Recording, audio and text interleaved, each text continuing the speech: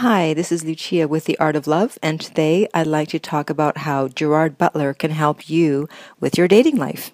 Yes, the actor Gerard Butler, you may know him from the movie he's most famous for, 300. He's a very attractive Scottish actor, and he's got it all. He's got the looks, he's got the career, he's got the fame, he's got the money, and he's got women all over him. I recently heard him speaking on the Howard Stern show, and he's actually been dating someone for about 10 months.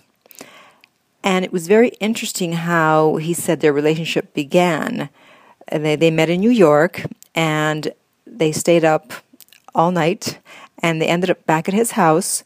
No, not having sex, not even kissing, but just trying on hats. Apparently he has a collection of over 200 hats. And then she had to fly back to Milan the next day, my former home, which I miss. She's a Romanian model. And he was so taken with her, he said to her, "I'm going to come visit you in Milan." Of course, little did she expect that, in fact, 3 days later, there he was at her door, and she was very surprised.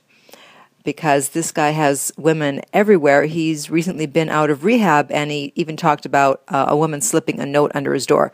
So he does not need to fly to Milan to see someone. He could have simply, I-chatted with her or done Skype. He could have texted her, email, Facebook, whatever. But no, he flew to Milan to see her. Why? Because he's really into her. He's very interested in her, and his actions showed that. So what does this mean for you? Well, it means that if someone is interested in you, they're going to show it. A lot of times women are saying, I don't know, I'm not sure. And if that's you, if you're wondering, then already there's a problem, because you shouldn't be wondering. There's a quote that says, "Love and a cough cannot be hidden." So when someone is truly into you, you know it. And there's no excuses. This guy got on a plane, did not want to be without her, and within 3 days, he was in Milan.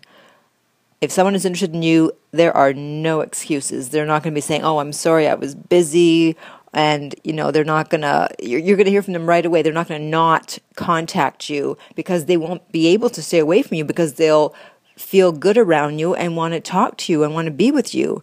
And so if you're in that position now that you're wondering, I'm not sure, should I stay, should I go? Well, you have two choices. One, how much time do you have to waste? If you're not really looking for a relationship at the moment, you don't have marriage on your mind or children, you want to waste time, hey, if you're not sure, then stay and try and find out.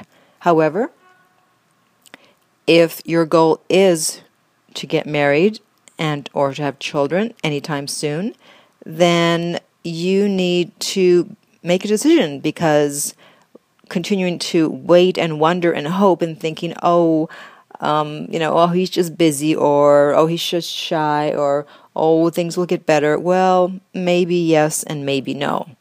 So, if you'd like some help in making that decision, I do have private coaching available, and you can contact me on my website, theartoflove.net, and we can discuss how you can make that decision.